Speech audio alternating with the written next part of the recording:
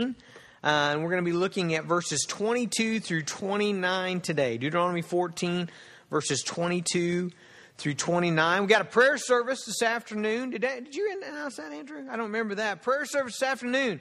It's one of our Ask prayer services. Man, they're good. Good stuff. 5 o'clock at 5th Street. I think, is that right? Somebody's got a bulletin. I think it should be at 5th Street. So it's our 5th Street campus, 5 o'clock. And we'll spend an hour praying and praising. That's basically what we do. It's directed prayer from me, from the pulpit, or Pastor Andrew, Pastor Chris.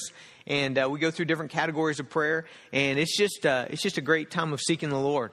You ever feel like God's kind of urging you on to pray? You know, I felt that as we were singing that last song. You know, I see a near revival coming. You know, I mean, I just feel in my spirit God saying, "Come on, ask for it, ask for it." And so come tonight. Come at 5 o'clock, 5th Street campus. We'll be having our Ask prayer meeting. All right, Deuteronomy chapter 14. I'm going to begin in verse 22. You shall tithe. Oh, that's never what you want to hear in the first words of a sermon, is it? You shall tithe all the yield of your seed that comes from the field year by year, and before the Lord your God in the place that he will choose to make his name dwell there. You shall eat the tithe of your grain and your wine and of your oil and the firstborn of your herd and flock, that you may learn to fear the Lord your God always. And if the way is too long for you, so that you are not able to carry the tithe when the Lord your God blesses you because the place is too far for you, which the Lord your God chooses to set his name there, then you shall turn it into money and bind up the money in your hand and go to the place that the Lord your God chooses and spend the money for whatever you desire, oxen or sheep or wine or strong drink, whatever your appetite craves, and you shall eat it there before the Lord your God and rejoice, you and your household. And you shall not neglect the Levite who is within your towns, for he has no portion or inheritance with you. At the end of every 3 years, you shall bring out all the tithe of your produce in the same year and lay it up within your towns. And the Levite, because he has no portion or inheritance with you, and the sojourner, and the fatherless, and the widow who are within your town shall come and eat and be filled, that the Lord your God may bless you in all the work of your hands that you do. Father, we pray that you would give us wisdom as we work through this passage today. I pray, Father, help me to speak only what is truth. God, help me to communicate effectively of your glory, your goodness, your provision, your majesty. God, help us to trust you and to fear you in response to the word of God this morning. Father, I pray for the power of your Holy Spirit to work in us and through us in Jesus' name. Amen. I was talking to my brother last night. It was his birthday. And I was talking to him on the phone, and he said, "What are you preaching on tomorrow?" And I said, "Well, I'm preaching on tithing, you know, on out of Deuteronomy chapter 14. So we're going through the book of Deuteronomy." He said, "Oh, are you guys running low?" And he said, "Are you running low?" And I think right on the heels of that, he said, "Are you guys raising money for something?" And I said, no, we're not. But isn't it interesting that that's the first response of a lot of people when you know, pastors have to preach a sermon on giving or tithing or whatever. You know, I mean, that's often the first response is he must be doing that as a plea for money. Well, let me just say no, okay? That may be the thought in your mind as well. I'm not asking for money. There is no great project that we're doing right now except the ministry of the local church, which we continue to do. We're doing great financially, okay? I don't know if you come to our business meetings or ever look at the financial reports, but God has just poured out a blessing on our church. And so give him glory today. Praise God for that. So, you know, both of those really no, that's not why we're doing that.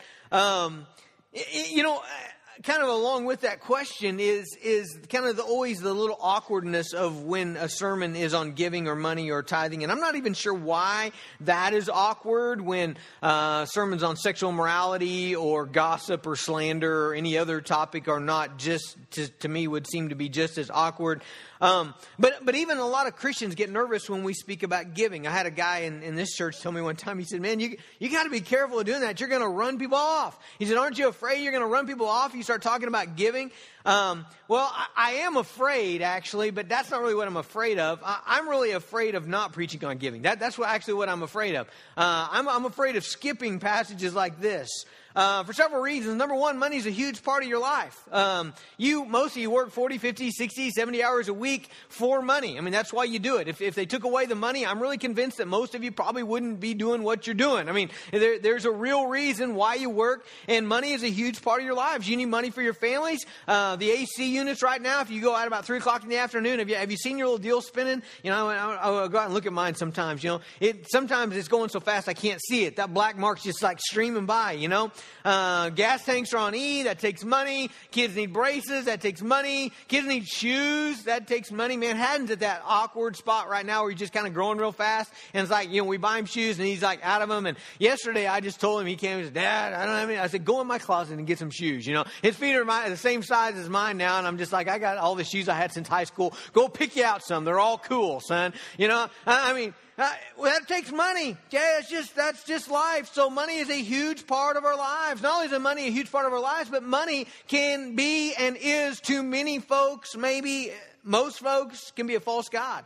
Lots of folks are really convinced that the answer to their stress, the answer to their sadness, the answer to their frustration, the answer to their unhappiness, the answer to their marriage, the answer to their family. A lot of people, whether they would voice it or not, are really convinced the answer to that is if I had more money, this would all be better. I mean, a lot of people really believe that. Well, whenever we say things like that or think things like that about something, that this is the answer to my life, this is the answer to my problem. If only I had more of this, then I would be well. It would be well with my soul. That's a false god. That's worshiping something, depending on something, trusting in something that's not going to be able to deliver. So lots of reasons why money is crucial, that we link it with a right understanding of God and how do we live out our faith as Christians with money. We demonstrate what's valuable by money. Have you ever thought of that? That's another big one. I mean, when you think about what is valuable to me, you open up your checkbook and you see what is valuable to you. I mean, that's just the way it is. We spend money on things that we love, things that we enjoy, things that we delight in, things that we believe will bless our life. So lots of different reasons why. So basically, when it comes up in a passage, through a book that we're going through, normally, there are exceptions to this. When we were going through 1 Corinthians, there was a passage on money in chapter 16, and I skipped it. I just didn't feel like it was, I don't know. And I kind of knew this was coming, and so I knew we'd pick it up. But most of the time, when we're working through a book and there's a passage on money, there's a passage on giving, there's a passage on tithing, I'm going to try to address that passage because I love you and I'm afraid of God and what he would do if I did not. So that's why we're doing what we're doing today. Now, if you pay attention to things like this, which probably nobody does, so this is probably a silly thing for me to do, but I want to talk about it for a second. If you pay attention to kind of what I preach when we go through books of the Bible, well, let me give you an example. We were in 1 Corinthians for a good 6 months, a little over 6 months, every Sunday. And if I remember right, I don't think I missed a Sunday. I didn't take any vacation. So every Sunday for 6 months, we were in 1 Corinthians. Okay, 1 Corinthians has 16 chapters in it, okay? And they're really small chapters compared to the chapters in Deuteronomy. They're much shorter chapters. Deuteronomy has, if I remember right, 34 chapters, and they're all pretty large, okay? We're going to spend maybe 2 months in Deuteronomy, okay? So this small New Testament book we spent 6 months in, and this large Old Testament book we're going to spend maybe 2 months in. Now, the question would be, why, Pastor, are you doing that? Well, they're both the Word of God. They both contain truth. They're both inspired. All of that. None of that is different, okay? But what is different is that a book like 1 Corinthians is addressed to a church pretty much just like our church, okay? So the context really fits, okay? Deuteronomy is written in the context of ancient Israel, of God's people being taken out of slavery and being made a nation and about to enter into the promised land. And that's the context in which Deuteronomy is written. And so there are things that are not as applicable for us as a church, okay? Let me give you some examples of that. What you're going to find in Deuteronomy is you're going to find some passages about sacrifice, okay? Chapter 17, verse 1, you shall not sacrifice to the Lord your God an ox or sheep in which there's a blemish or a defect, whatever, for that is an abomination to the Lord your God. Chapter 18, this is a good one, verse 3. And this shall be the priest's due from the people, from those offering a sacrifice, whether an ox or sheep, they shall give to the priest the shoulder, the 2 cheeks, and the stomach. I don't know why they get the stomach. You know, that's offensive to me as a pastor. But anyway, that's what they get. So you got these passages like this, and you're like, okay, now how exactly does that apply to my life? Well, here's the thing about those sacrificial passages, okay? They are a shadow of a future fulfillment, okay? In other words, we don't sacrifice animals. I don't know if you noticed that in our services. We have no altar here. We got no butcher shop. We don't kill anything on the stage, okay? We don't do that, not because we're being disobedient to the Word of God, but because we understand that those were a shadow of the real thing that was coming, and the real thing that was coming is Jesus, okay? So in the Old Testament, they knew that your sin is so bad that something has to die. Blood has to be shed for your sin. And so the families were commanded to take the best of their flock and to take it to the temple. And there in front of the priest in the temple, they would slaughter the animal for the sins of their family. And not that doesn't have any implication for our lives. Man, that is deep implication. Just the realization that your sin is so bad, something has to die. You know, when I think about those families going to the altar back in the Old Testament, I think, man, that had to be a powerful image, you know? I mean, kids always get attached to animals. Have you you know? So here you got this prize sheep, you know, and you're bringing it. What are we going to do with the sheep, Dad? Well, we're gonna slaughter it, you know, on the altar. Why, Dad? Because you sinned, you know? Remember when you lied? He's going to die for that. I mean, that had to be a powerful image, wouldn't it? I mean, I've even thought of, you know, trying to figure out ways to illustrate sin to our kids using the old sacrificial system, you know. I mean, wow. I mean, wouldn't that be a powerful? And we don't have sheep or goats, but we have 5 kittens right now, you know. And there's one that's white, and he hisses at me, you know. I mean, the rest of them are pretty nice, but this one I'll come in, he's like, you know. And I just thought, you know, I ought to take that thing, you know. All right, you know, you guys sinned this week, so, you know, here's what's going to happen. I mean, wouldn't that be a powerful image of bad fatherhood and you know, but that was a sacrificial system. But here's what we know from the Old Testament. Jesus is the Lamb of God. That's what the Bible tells us. The New Testament says Jesus is the Lamb of God. All those sacrifices in the Old Testament, they were teaching us something about sin, teaching us something about how blood had to be shed, but they were all pointing to Jesus, who would be the greater sacrifice. In Hebrews chapter 10, verse 11 says, and every priest stands daily at his service, offering repeatedly the same sacrifices which can never take away sins. Okay, he's talking about the sacrificial system. Verse 12, but when Christ had offered for all time a single sacrifice for sins, he sat down at the right hand of God, waiting from that time until his enemy should be made a footstool for his feet. For by a single offering he has perfected for all time those who are being sanctified. Amen? I mean, we understand that. That's why we don't offer sacrifice anymore. We look to the sacrifice, Jesus Christ, who takes away all of our sins. Okay? So there are things in Deuteronomy that don't directly apply to us. We still get truth from it. They were true. They are true. We see what's coming. We relate it to Jesus. But we're not saying, okay, where do I give the stomach to? You know? I mean, we're not applying it in that direct way, okay? There's a great example right here in chapter 14, another example. Chapter 14, the first 21 verses, we're in verse 22. First 21 verses are about food laws, okay? Ancient Israel, they were becoming a nation. God says, you're going to be holy. You're not going to be like any of the nations around you. And so they had these ceremonial laws, and much of them were about what they could eat and couldn't eat. It was a way to separate them from the nations around them, okay? But when Jesus came, Jesus taught us that it's not what goes into your mouth that makes you unholy, okay? It's not what you eat. It's what's come out of your mouth that makes you unholy, okay? It's not the pork chop that you ate that made you unclean before God. It's your bitter attitude, your ungrateful grumbling, your sharp tongue, your sinful heart that makes you unholy before God. In Matthew 15, verse 16, Jesus says this.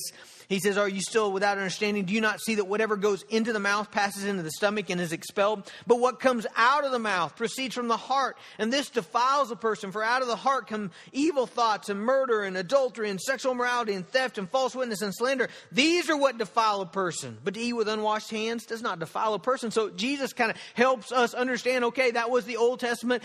God was pointing you towards certain things, but now we get that God's after your heart, okay? He's after your heart. And a lot of times God's people had trouble, you know, kind of understanding the fulfillment of these things. Peter was still kind of living as a ceremonial Jew, and he wouldn't eat with Gentiles, and he wouldn't eat certain foods with them. And so God gives him this vision. Remember that in Acts 10? He has a great sheet, and there's all kinds of animals and reptiles, and God says, kill and eat. And Peter's like, I'm not eating that stuff, God. You know, I've never eaten anything unclean. I'm not going to defile myself. God says, hey, you don't call unclean what I call clean. And so, you know, there's this progression of God revealing his truth to his people. Okay.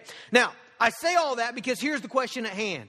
Is the tithe in the category with the sacrificial system and food laws?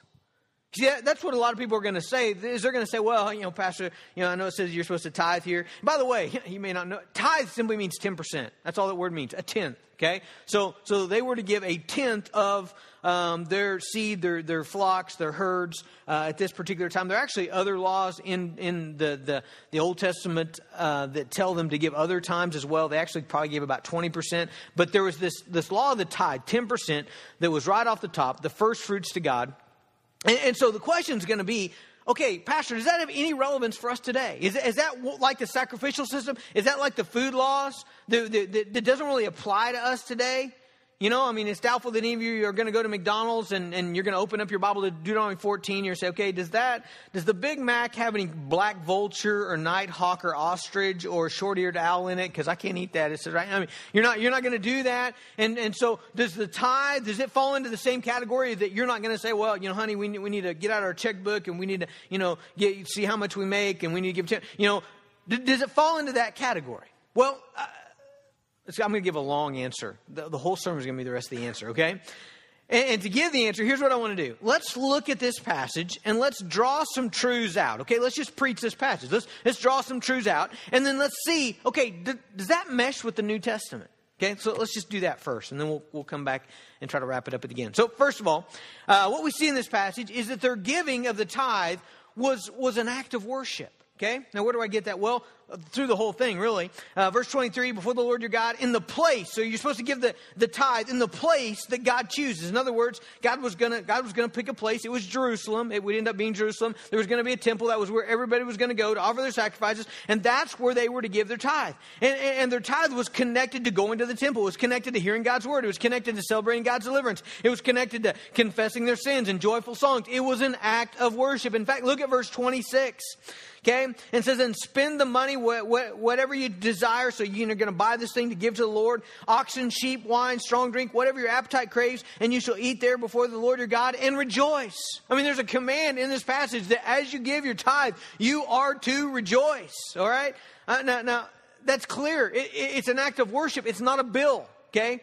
You don't rejoice when you pay a bill, do you? When you write out OG&E, you're like, let's sing a little song, kids. Come together, Let's sing a song about electricity, and then we're going to offer our, you don't do that. It's a bill. You grudgingly write it out because you have to, and you don't want your air conditioner to work, and so you send it away. But it's not an act of worship, okay? But here in Deuteronomy 14, this giving of the tithe was connected to the temple, it was connected to worship, it was connected to rejoicing. Now, does that mesh with the New Testament? It does exactly, yes. 2 Corinthians chapter 9, verse 7, listen to this. Each one must give as he's made up his mind, not reluctantly or under compulsion, for God loves a cheerful giver. This is not about paying a bill. Okay? Don't look at it that way. Don't look at giving that way. It is not about paying a bill. It is an act of worship. It is an act of rejoicing. And what does God love? God loves a cheerful giver. Whenever you give out of your resources to God and you're full of joy, it says something about your heart. You know what it says? It says, first of all, that you understand that every penny you give, really, it's God's in the first place. Remember last week's sermon in Deuteronomy chapter 8? Deuteronomy 8 verse 18 says, you shall remember the Lord your God, for it is He who gives you power to get wealth. How'd you get the money in the first place? According to Deuteronomy chapter 8, God supplied the money. Okay? All that we have is from the Lord. Psalm 24:1, everything. The whole earth is the Lord's. Okay? And so basically, here's the scenario. God gives you the money, and then He asks for 10% back to use to worship Him and to bless you and to provide for others. It's almost the equivalent of if Tony would come to church, and this would be a great idea for Tony. If Tony were to come to church and he were to give me a check for $1,000, okay? He just writes it out. Check for $1,000. Jason Dirks, and he gives it to me and he says, hey, I'm going to give this to you, Jason, but I'll tell you what I'd like. I'd like for you to joyfully give me 100 of this back. And part of that 100, me and you're going to take today, and we're going to go to K-Bob's, and we're going to eat, We're going to eat together, and we're going to celebrate our friendship. I think that's never happened. But I believe with all my heart, I could do that with joy. Okay? I could do that with joy. I don't think I would be like, you just give me $1,000. You want 100 back? Ah, man, that's only going to leave me you only give me 900 now, And you're all taking me out to eat. I don't think I would be that way. I mean, I really think if that happened, we could try it out. We'll see. But if that happened, Tony's giving me, I think I could do that with joy. And I think if we believe that everything truly comes from God, that my check, it comes from God. My ability to work comes from God. My opportunities come from God. The economy comes from God. I mean, it all comes from God. I think we ought to be able to give with joy. So when you can give with joy, it says something about you. It says something, first of all, that you trust God to take care of you. Doesn't joyful giving say that? It says, man, I trust God to take care of me. You know what? You can't be joyful if you think you just gave away the money for your utilities and that you're not going to have any more and God's not going to provide. You can't be joyful if that's what you think. If you think, man, the money I just gave means I can't pay my utilities and in 2 weeks I'm going to be showering in the neighbor's sprinkler and I'm going to be, cooking in a campfire in the backyard. I mean, if you believe that, if you're convinced God is not going to provide, you cannot give joyfully. I mean, if you're convinced of that, you can't give joyfully. The only way you can give joyfully is being convinced God's going to take care of me. Joyful givers have full hearts, and they have full hearts because they're convinced, number one, everything comes from God. Number two, God is not retiring. Isn't that great? He's not retiring. He's not downsizing. He's not getting tired. He's not changed his mind about me. And so God's going to provide. God's going to be faithful. God's going to provide. He's going to provide for tomorrow. He's going to provide for next year. He's going to provide for when my kids go to college. He's going to provide for my retirement. I can trust him.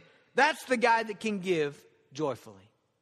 All right, second principle from this passage is they got to share in their gift. Look at verse 23. For the Lord your God, in the place that he will choose to make his name dwell there, you shall eat the tithe of your grain, of your wine, your oil, and the firstborn of your herd and flock, that you may learn to fear the Lord your God always. Now, be careful here. They did not eat the entire tithe, okay? They didn't eat the tithe, but they ate a portion of it. Okay. Now, how do I know that? Because later on he talks about, the rest of it goes to Levi. The rest of it after that it goes to the fatherless, the widow, the sojourner. So there were other things that they did with this. And it's obvious they didn't eat the whole thing. Let's say you got 10 cows. Okay. Some of you cattlemen, you got 10. That's your whole herd. That's a pretty small herd. But let's say you got 10. Okay. What would be a tithe of that? 10th of that would be one cow, right? Okay. So if you take one cow and you go to the temple and you're worshiping and you slaughter it there, listen, your family's not going to eat one cow in one setting. Okay. If they are, you've got big problems. All right. Or a big family. So your family's going to eat, 5 or 6 steaks or whatever.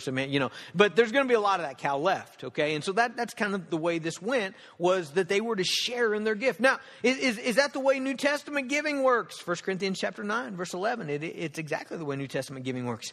It says, Paul's saying this to the church, if we have sown spiritual things among you, in other words, they're reaping spiritual benefits from the church, from the ministry, from the kingdom. Is it too much that we reap material things from you? And so Paul agrees with the Old Testament that, as we give to our church, we share in the benefits of that, right? I mean, we do. Now, some of it goes on, right? I mean, there's a portion of the tithes and offerings today that will be taken, that it goes right on. It goes to the BGCO, it goes to our state convention, it goes to 3% of it goes directly to foreign missions through the SBC, and then we support about 6 or 7 other missionaries every month. So some of that's going right on. But some of it is paying for the air conditioning. Air conditioning is a theme today, by the way, if you've seen that. It's paying for the air conditioning you're enjoying right now. So you're actually partaking of your gift right now, aren't you? And some of it paid for the chairs that you're sitting in right now, and the carpet that's on the floor, and the sound system, and the screens, and salaries of the staff, and lots of those things. So in a real way, we do partake of the ministry of our giving. Journey Quest going on next week. Part of your giving makes that possible. Vacation Bible School. We had Arts Camp this last week. We've got Kids Camp coming up. We pay half of every kid's fee. I mean, all of those things, we're sharing in the ministry of the giving. So that meshes with the New Testament. Third, their gift was to take care of God's ministers and the needy. Okay, verse 27. And you shall not neglect the Levite. Okay, that's the priestly class. That's what a Levite is. They run the temple ministry. They handle kind of the ministry of worship and before the Lord. Who is within your towns, for he has no portion or inheritance with you. Look at verse 29. The Levite, because he has no portion or inheritance with you. And the sojourner. Who's a sojourner? That's the guy wandering through and he's got no place to stay. Okay, Thursday night we had a guy come up after man up, had no place to stay. You guys bought him 2 nights in a motel, and we fixed him up with food. One of our members brought him up, said, "Hey man, been visiting with this guy. I fed him tonight. He legitimately has a need. Can the church help him?" You guys bought that. That's part of your ministry. Okay. So, and the sojourner, the fatherless, the widow, okay, people that are needy, who are within your town shall come and eat and be filled. The Lord your God may bless you in all the work of your hands. So again, is that New Testament principle? It is exactly a New Testament principle. Look at 1 Corinthians chapter 9. Verses 13 and 14. Do you not know that those who are employed in the temple service get their food from the temple? Okay, so Paul was referring back to Deuteronomy. And those who serve at the altar share in sacrificial things. He's referring to Deuteronomy. Verse 14, in the same way, the Lord commanded that those who proclaim the gospel should get their living by the gospel. And so Paul says, indeed, that principle applies to us as a church. Fourth, this act of giving would be supported by God's blessing. Notice how this passage ends. So you start in verse 22 with this command to bring the tithe. And then it works all the way down to verse 29. The last sentence in verse 29 says this, that the Lord your God may bless you in all the work of your hands that you do. Okay? And so with this command of giving, there is this promise of God's blessing. Okay? Now, does the New Testament support that? It does. However, let me pause right here and let's say we need to be careful with how we think about this, okay? Please don't think about giving as God is a vending machine, okay? I see a lot of that on TV especially, kind of this idea that, giving is a way to get rich. It's my get rich plan. It's I really want a new motorcycle, and so, the way that I do that is by giving, because if I give, then I'm going to manipulate God into having to give to me, and so I'll get my new motorcycle. And that's not Old Testament or New Testament. I think that comes from the devil, actually. Tithing is not a way to manipulate God into giving you lots of money. In fact, when you think that way, you are really actually making an idol of money. You're not worshiping God at all. Those kinds of gifts, the kinds of gifts that say, I want to give so that I'll get rich, so that I'll get more money, that kind of thinking actually makes a god out of money, okay? When in our minds our happiness and our joy are dependent upon more cash, that's really what we want. That's really what we're after. That's the end product is I'm trying to get more cash. That makes that makes an idol out of money. That would be like, here's what that would be like. That would be like a woman being sweet to her husband in an attempt to get some money from him so that she can go on a trip to see her lover. Okay, that's bad, but that's exactly what that's like. If my motive when I write out a check is, man, this is going to make God have to give me more money, and that's really what I want, that's using God to fund my idol. Okay, that's really bad. No, that's no good. I don't think God looks highly on that. So we don't want to look at it in that way. However, okay, but let's come back. Is there real blessing involved in giving? Yes. Okay. Totally yes. Blessed in every way. There's a passage here. Let me find it. 2 Corinthians. I think it's in chapter 9, verse 11. Yeah, we'll come back to this passage here in a minute. But it says, he says to the Corinthians about their giving. He says, "You will be enriched in every way for all your generosity." You hear that? That's a promise to stand on. You will be enriched in every way for all your generosity. Man, I really believe that's an example of God just pouring his favor out on those who worship him, who love him. There's these guys named the Macedonian Christians in chapter 8 of 2 Corinthians. I want you just to listen to their testimony of giving here. Paul's testimony about them in their giving.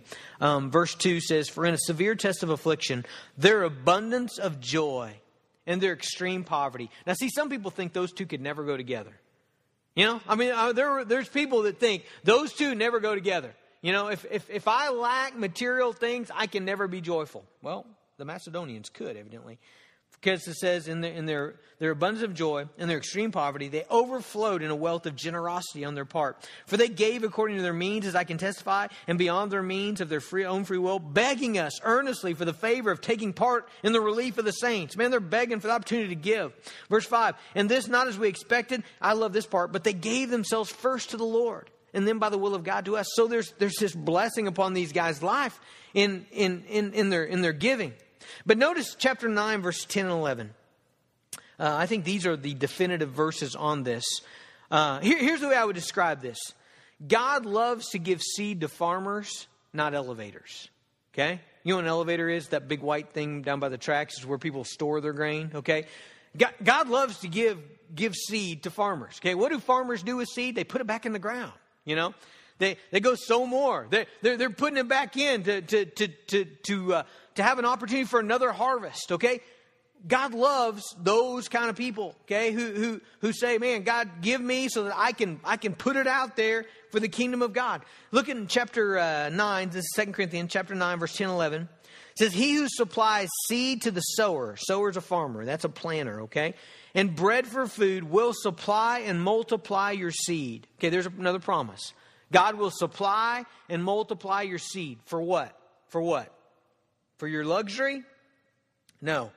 For sowing and increase the harvest of your righteousness. You will be enriched in every way for all your generosity, which through us will produce thanksgiving to God. God makes sure that generous people have plenty to give to others.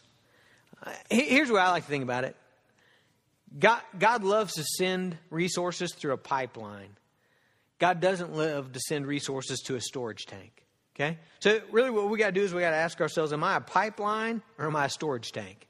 You know, when God sends resources into my life, does much of that flow out into other places? Does it flow out into my neighbors and into my church and into foreign missions and into World Vision and Good Samaritan's Purse and Guatemala mission trip and meeting needs of the guy at McDonald's that you met this morning? Does it flow out? Does it flow out in other places? Or is it a storage tank? It just goes directly into the Dirks Fund, you know?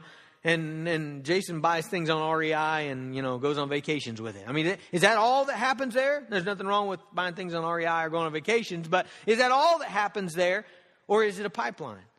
And does it flow through? Well, God loves to bless a pipeline. All right, number five. Tithing is a means by which we learn to fear the Lord our God. Look in verse 23 of our text here, Deuteronomy chapter 14, verse 23. And before the Lord your God in the place that he will choose to make his name dwell there, you shall eat the tithe of your grain, your wine, your oil, the firstborn of your herd, the flock, that you may learn to fear the Lord your God always. Okay, that's probably the primary statement in this passage, is that you need to do this.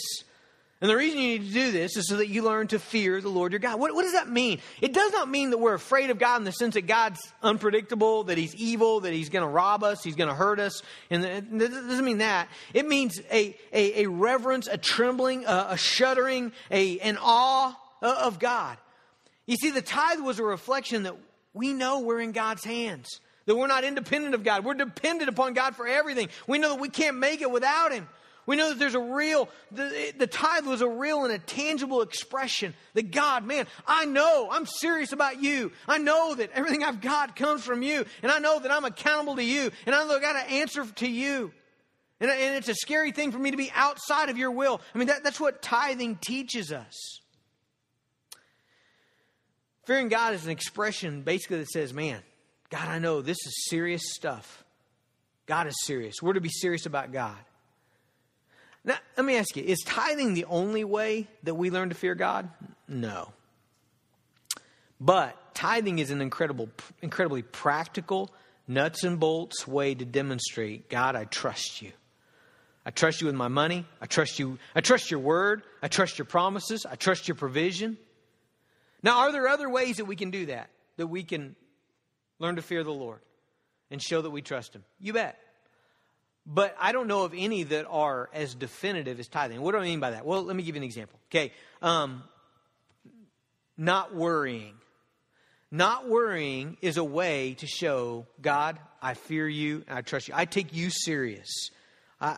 You're the big thing in my life. And so, Lord, I'm not going to be anxious about this thing. I'm not going to worry about this thing. I'm going to put my trust in you. Okay, so not worrying is a real way, both Old and New Testament would say this, of showing that I fear and trust and love the Lord. But here's the deal. How many of you have a little bit of struggle knowing when exactly you're worrying? That's kind of hard, isn't it? You know, am I being anxious about this, or am I just prayerfully concerned? You know, I mean, really, that's tough. I mean, it's not as clear, is it? I mean, am I stewing over this, or am I just, you know, giving it an appropriate amount of thought? I mean, that's kind of gray. And a lot of people really struggle with, you know, I mean, it's easy to fool ourselves about that. But let me tell you guys, whether you give 10% or more of your paycheck to God, there's nothing gray about that. I mean, if you've got 5th grade math skills, you can figure that out. You know, how much do you make? Do I give this? You know, I mean, that's the beautiful thing about the tithe is it's really easy for us to see, okay, yes, I do, or no, I don't. All right. We've looked at this passage. We've pulled some truths out. And what I think we've seen is everything we've pulled out is affirmed in the New Testament. All right. Now back to the beginning question. Is the tithe, is it for us? Is God saying to this church, I want you to give 10% or more? Here's the interesting thing. It's hardly ever mentioned in the New Testament. The word tithe, it only occurs in the New Testament 2 times. Twice. And neither of those times are really, one actually is a guy who's lost, you know, but he's tithing and he's bragging. You know, he's bragging about, hey, look how religious I am. You know, and God says, man, you're going to hell. You know, because you're not saved. You're not joined to Jesus. That's in Luke chapter 18, verse 9 through 14. The other time is Matthew 23:23. And he's talking to some religious folks. And he says, woe to you, scribes and Pharisees, hypocrites, for you tithe mint and dill and cumin and have neglected the weightier matters of the law, justice and mercy and faithfulness. These you ought to have done without neglecting the others. So Jesus tells them, yeah, you should have tithed, that's fine. But you missed these great big things, you know, that are actually more important in your faith. So does Jesus affirm the tithe there? Well, sort of, but again, he's talking to Jewish folks and the cross hasn't happened yet. And so a lot of people are going to say it's still kind of Old Testament. Paul doesn't mention it at all. 13 books of the New Testament, Paul does not mention it one time. Now, giving is mentioned a bunch. 2 Corinthians 8, 2 Corinthians 9, all kinds of stuff about giving, all kinds of stuff about not loving money, okay? There's all kinds of stuff in the New Testament about being content with what we have. I mean, really giving's about not buying, isn't it? I mean, that's what John Piper said one time. He says, giving is really about not buying. You know, I mean, that's what it is. It's about being content with what I have, saying this stuff's not going to satisfy me. I mean, a lot of folks, I really think they want to give, but their problem is they can't not spend. And so they spend it all, and then there's nothing to give. All kinds of stuff in the New Testament about not being covetous, not worshiping money. Just not a lot about this 10% thing. So what do we make about that? I guess we could say, okay, all the principles about giving still apply to New Testament believers, but we just don't have any kind of guidance about how much. But that actually wouldn't be true, because there are actually percentages that are lifted up in the New Testament. Okay? They're pretty radical, though. You ready for this? The widow, Luke chapter 21, verse 1 through 4. Jesus stops all the disciples and says, hey, look at this. Look, here's your giver. And remember it? Remember the story? She gives, what was her percentage of giving? 100%. How about Barnabas? Remember, he's lifted up as an example in the early church, Acts chapter 4. He sells the people a piece of property. And how much of that piece, so he's got this income all of a sudden, what percentage does he give the Lord? 100. He gives the whole thing. Zacchaeus, he's not as good. Okay, he gets saved and repents, and he tells Jesus, I'm going to give half of everything I've got to the poor. He gives 50. So we got 100, we got 50. Jesus told the rich young ruler, I don't know if this has as much application, but he tells the rich young ruler, doesn't do it, but he tells the rich young ruler to give everything he's got. So we do have percentages in the New Testament, but they're really high, okay? Now, I'm not saying, and I'm not, and I don't think the New Testament is saying that's the command for Christians, okay? But I do think what I am saying is I'm not sure that we should make the jump, hey, this tithe has no application for us because the New Testament teaches something different. Well, it does teach something different, but I don't see a lot of people jumping on that percentage as well. But things are different in the New Testament. How are they different? Well, they're different than we know about Jesus. That Jesus has died for our sins and rose from the dead on the third day. They're different in than in the day of Moses. They're different in that we have the Holy Spirit of God dwelling inside of us. They're different in that we know we are forgiven through the blood of Christ. They're different in that we know Jesus is coming back. He's going to establish the new heavens and the new earth where righteousness dwell. And we're going to spend every day with Him in fullness of joy and pleasures forevermore. Things are different, but here's where my heart is. Let me just tell you where my heart is. I can't imagine us saying, because of all this, we want to give less than they did in the Old Testament. So if you're looking for a percentage, I'm not going to give it to you. I don't think I should. Paul says in 2 Corinthians, let each give as he's purposed in his heart. If you want to know where I stand personally, we've always used the tithe as kind of a bottom mark. We're going to give at least this, but we're going to try to give more. We're going to try to spend be as wise as we can, take care of our family, but we're going to try to give upwards of that. But let me tell you, church, and I think I need to say this. There's no compulsion here, okay? Let me give you our heartbeat as a church, okay? We're not trying to get your money. You guys affirm that? Here's what I would tell you as your pastor. Now, our financial guy may differ from this, but here's what I'd tell you as your pastor. If you're not happy about giving, I say don't. Now, not just like don't forever, but I say, man, you need to get your heart right. I mean, if it's a drudgery, and if you feel guilted, and if you're just in angst about giving, then, man, I say go home and pray. Go home and say, okay, God, show me. Have you provided? Do I believe that you've given me everything? Do I believe that you're going to provide for me? Do I believe in the work of the kingdom? Do I believe in the work of this church? I mean, I'd say go check your heart. Certainly, I don't want you ever to feel like we're trying to. No, that's not it. We're concerned about your heart. And let me go even further. If you're not a Christian here today, listen, giving is last on your to-do list, okay? If you're not a Christian here today, man, we're not even there, okay? Don't even worry about that. Don't give any more thought to that. Here's what you need to give thought to. You need to give thought to you're a sinner, okay? You're at odds with God. You're broken internally. And your only hope of being right with God and being forgiven of your sins and being whole and being filled with power to overcome sin, your only hope for that is that Jesus Christ died for your sins. He is the Lamb of God. He's your sacrifice. And you got to turn away from your sin today and you got to put your faith in Him. That's what's on your plate today. I mean, it'd really be kind of silly for you to resist the kingdom of God in your own life and try to fund the kingdom of God. I mean, that's silly. You need to get it right in your own life first. That's really our heart for you as a church. It's a blessing to give. It's a joy to give. Man, let's pray that God would bring us to that point where we say, God, it's a lot of fun to give to you. Let's pray.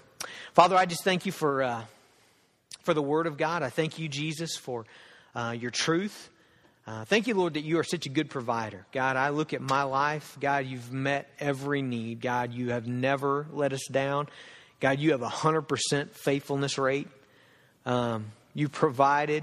God, you've given us contentment in the areas that we needed to have. God, you're good. You're faithful. We can trust you. And God, today I pray that our worship time would be full of joy and full of celebration of all that you've done. God, we love you. Please give us that kind of heart today. In Jesus' name, amen.